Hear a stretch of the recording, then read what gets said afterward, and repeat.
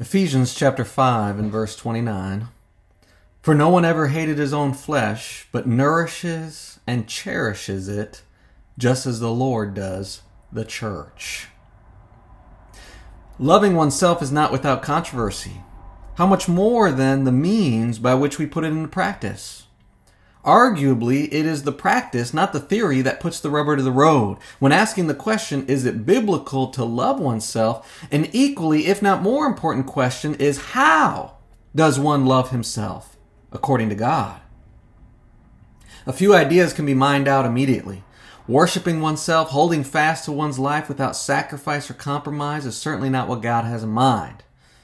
Vaishali Kastur wrote in a 2019 article that when people ask her, who is your favorite person? Or if you were stranded on an uninhabited island, who would you want with you?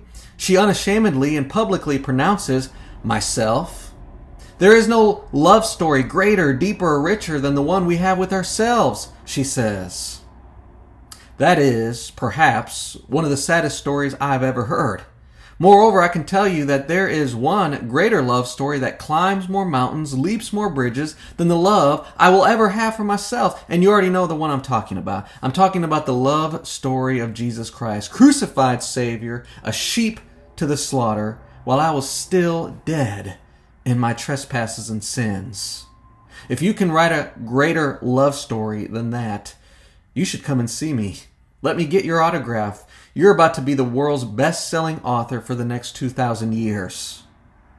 There is a way we can love ourselves publicly and unashamedly if only we will follow the path biblically.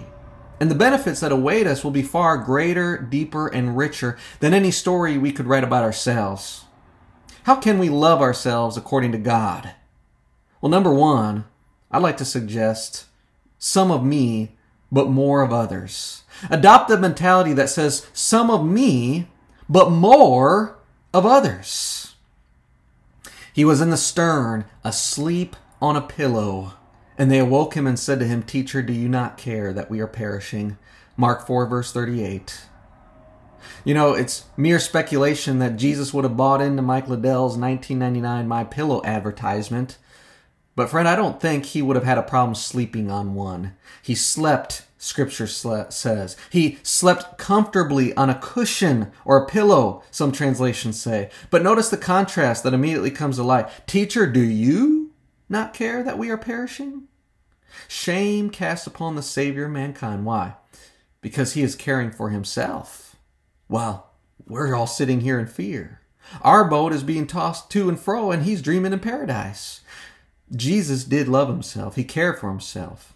When he was tired, he slept. When he was hungry, he ate food. When his bodily life was threatened, he stepped out of the way.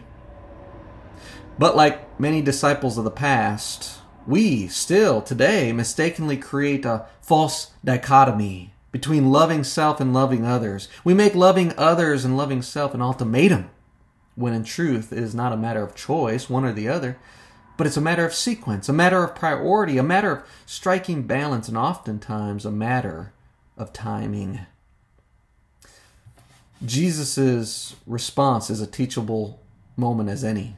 He arose and rebuked the wind, Scripture says. He did not hit the snooze button like Jonah did, neglecting to call upon his God and give assistance to his neighbors.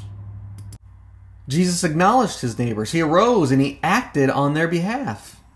A healthy love for oneself doesn't have to be rude or seek its own to the neglect of others, but as a matter of balance and of proper timing. One can love themselves while continuing to love others. Some of me, but more of them. There's another fitting example of this found just 2 chapters later. Jesus is preaching from city to city. Luke's account of the incident in chapters 8 and 9 appears to chart the entire day out, from the time they were in the windstorm on the lake to the time they arrived on the other side and cast out a legion of demons, to the time power went out from him and he healed the woman with the flow of blood, to the time he raised up Jairus' daughter, though they ridiculed him for saying she was asleep, to the time when he then gave power to his disciples to do the same, to the time he received news before the end of the day that John the Baptist was dead. It is at this time when Luke says the day finally began to weary away. And Jesus says in Mark 6:31, come aside by yourselves to a deserted place and rest a while. But wait, the people, they've gathered see them departing, and they're hungry. They've had no food to eat. Send them away, the disciples cry. Give them something to eat, Jesus says. Some of me, but more of them. That's how we love ourselves. Not like Martin Luther would teach. You completely cease loving yourself and you forget yourself. Come aside, Jesus says. Rest a while. But not like our friend Vaishali Kastura would say either. That we fall in love with ourselves and we put ourselves ahead of others. Send them away? No. Give them something to eat, Jesus says. It's a matter of flexibility. It's a matter of priority. It's a matter of sequence. Love God first. Love people second. But love yourself too? Yes, you are a vital part of this love triangle. Believe this. Practice this. It's God approved. Now, let's move from a relational focus of love for oneself to a more individual focus of love for oneself, which inevitably leads me to the second important practice, this mentality, if you will, that you should adopt if indeed you will love yourself as you ought. Number 2, some of body, but more of soul. In these passages of Scripture, it becomes abundantly clear, the early passages of Mark's account of Jesus' ministry, Jesus places far more emphasis on the spirit than he does the flesh, and yet not to the complete neglect of the body. Mark describes in Mark 3:7 that Jesus withdrew his disciples to sea, and there was a great multitude following him there. And Mark describes their number again in the very next verse, a great multitude, he says. You get the idea that there was a great multitude. And there's a reason for it, as you would expect. Mark goes on to describe how the great multitude were pressing in about him to touch him and be healed. So Jesus finally tells the disciples, prepare a small boat lest they should crush him, Mark explains. And from there, it's likely that he proceeded to teach those parables of the kingdom as we read in Matthew 13. Now, I want you to notice from this passage of Scripture 2 things. Jesus gave emphasis to the spiritual, but not to the neglect of the body. And vice versa, Jesus protected the body, but not to the greater neglect of continuing his ministry to the soul. He kept preaching, he kept casting out demons, and all the while, he positioned the body to the best of his ability to preserve it and care for it, and carry on God's work, but that it might not be crushed or desecrated, demolished. Friend, you can love the body and still love the soul greater. You can love the soul greater and still care for the body. You not only can, but you must. Lest like Jesus, you be crushed and you're unable to do either. The brother Lord said it clearly, the body without the spirit is dead. The moment these two entities separate is the moment we cease to live upon this earth and our work here ends. This can be a hard balance to strike. In truth, it's not 50-50, but it's not 100-0 either. Unless our salvation and death is on the line, of course. Then most certainly we would say, be faithful even to the point of death. Revelation 2:10. Don't fear those who kill the body but cannot kill the soul. Fear him who is able to destroy both soul and body in hell. Matthew chapter 10 and verse 28. And again, Jesus asked, Matthew 16, what will a man give in exchange for his soul? But more often than not, the life we live in the flesh and spirit is one of 70-30. It's 80-20, even maybe 90-10 here on earth. Paul said in 1 Timothy 4:8, bodily exercise profits a little, but godliness is profitable for all things. That's not a 100-0 statement. That's a 90-10 or an 80-20 statement. Is it a little body, but a whole lot of spirit? But a whole lot of spirit, but still a little body. This is the way to loving oneself in relation to self. It's an uncomfortable one, but the matter is pertinent. News and statistics have been running rampant about obesity in America, laziness, and overeating, especially since COVID days. Some numbers running as high as the 60th percentile, even among teenagers and children. Highly unusual numbers for a time of life that's constant in activity and energy. Brethren, we are the richest nation in the world, but that doesn't mean we have to live like it. The inspired proverb says, have you found honey? Eat only as much as you need, lest you be filled with it and vomit. Proverbs 25:16. Ironically, we as a nation have found a way to fill our bellies to the point of vomiting, and at the very same time found a way to be so spiritually starved that a 12-year-old child living in the streets of 19th century London has more Bible knowledge than graduates who are coming out of American theological seminaries. And then we will whine and bemoan a sermon that's longer than 20 minutes in the church while we sit and gorge ourselves with snacks and foods all the day long. Jesus said, "Blessed are those who hunger and thirst for righteousness. Oh, how I love your law. It's my meditation all the day," says the psalmist. "Your law is my delight." Psalm 119. Scripture teaches some of the body and more of the soul. And then finally, I want to encourage you to love yourself in a manner that's pleasing to God by adopting this final mentality, this last observation we can see from especially some of the early passages and some of the middle passages of Mark's account of Jesus' ministry. Number 3, some thoughts negative, but more thoughts positive. And by negatives, I don't mean sinful or evil thoughts, but negative thoughts that are not always the most pleasant to think about. And everyone has negative thoughts from time to time. Even the Savior said on one occasion in Mark's account of his ministry, "A prophet is not without honor, except in his own country, among his own relatives, and in his own house." That, in some respects, is a negative thought, a negative statement, but an acknowledgement of reality. And Jesus did that. We remember how Jesus, on one occasion, said, "When the Son of Man comes back, will he really find faith on earth?" This is especially true when Jesus met his opponents in Mark 7, and he bluntly acknowledged them as hypocrites, honoring God with their lips, but having hearts full of vanity and pride. Jesus acknowledged the realities of life, the negatives of life. And Jesus proclaimed that more would be lost than would be saved. But I also want you to take note and observe that more often than not, Jesus maintains a positive and hopeful demeanor throughout his ministry. Don't be afraid, only believe, the Lord tells that ruler of the synagogue. The child is not dead, but he's sleeping. Mark chapter 5, 36 and 39. Later, Jesus tells his disciples that whatever house they go to as they minister, stay there. Don't depart, at least until they're no longer willing to receive you. Mark chapter 6, verses 10 through 11. And then later, I love this statement, when Jesus meets his disciples on the sea, and of course they're afraid, he says, "Be of good cheer. It's I. Do not be afraid." Mark 6 and verse 50. Be of good cheer. Don't be afraid. Yes, be of good cheer. The Lord is here. Why do you fret? Why do you worry? Jesus says.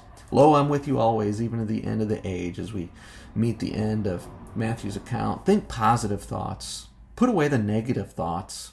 The Apostle Paul said, "Be anxious for nothing, but in everything by prayer and supplication, with thanksgiving, let your requests be made known to God. And the peace of God, which surpasses all understanding, will guard your hearts and minds through Christ Jesus." Philippians 4, verses 6 through 7. And then again, just a couple verses later, he says, "Finally, brethren, whatever things are true, whatever things are noble, whatever things are just, whatever things are pure, whatever things are lovely, whatever things are of good report, if there's any virtue and if there's anything praiseworthy, meditate on these things. The God of peace will be with you." You know, studies suggest that people have about 70,000 thoughts every day. 70,000 thoughts, and 93% of those thoughts were found by researchers to be about yesterday. And guess what? Of those many thoughts that we have, 80% of those thoughts were found to be negative. So much of the time we spend our days thinking about yesterday, and we don't think good things about yesterday.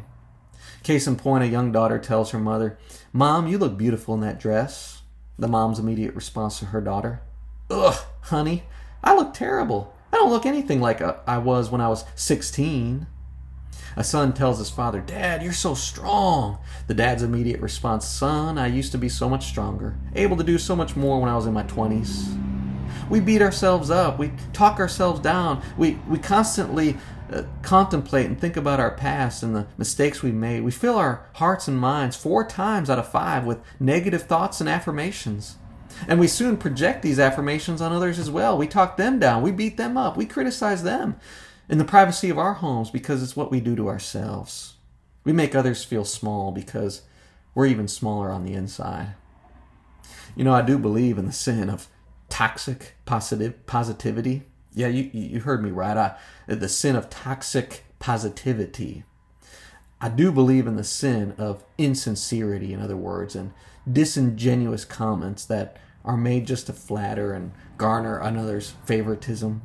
One man even observed that The love we often have for ourselves is not even true. It's simply the erection of certain defenses we build around ourselves to protect ourselves from the hurt and shame we might feel for ourselves, or maybe the hurt and shame we have from others, and we're unwilling to acknowledge maybe some of the truths that they tell us.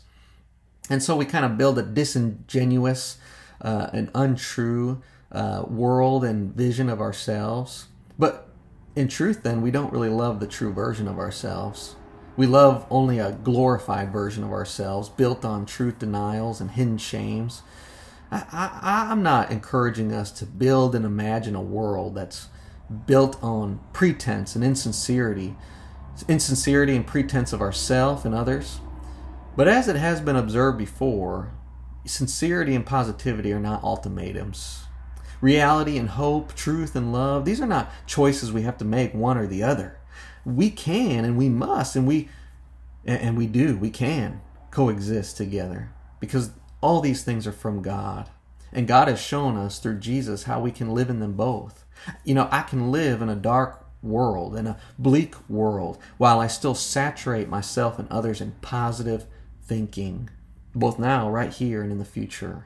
And some thoughts negative, yes, but more thoughts positive. It's the only way to love self in a world that truly hates itself and hates others. Loving oneself does not go without its many debates, its ongoing controversies. But I think if we live by these biblical principles, how can we go wrong? It's not all of me, but it's not none of me. It's not more of me, but it's still some of me. And if only we can learn to strike the balance according to God's way, then we will learn to live God's way. A happy way, a joyful way, the only way. The greatest love story ever told? Concerning ourselves, no, I don't think. But a part of the greatest love story it will be? Yes. And at the end, we will be able to say, I did this for the God whom I love. I did this for the people whom I love. But I also did this for me, the person God created with love. And him I will nourish and I will cherish also, just as the Lord does his church, which is his body.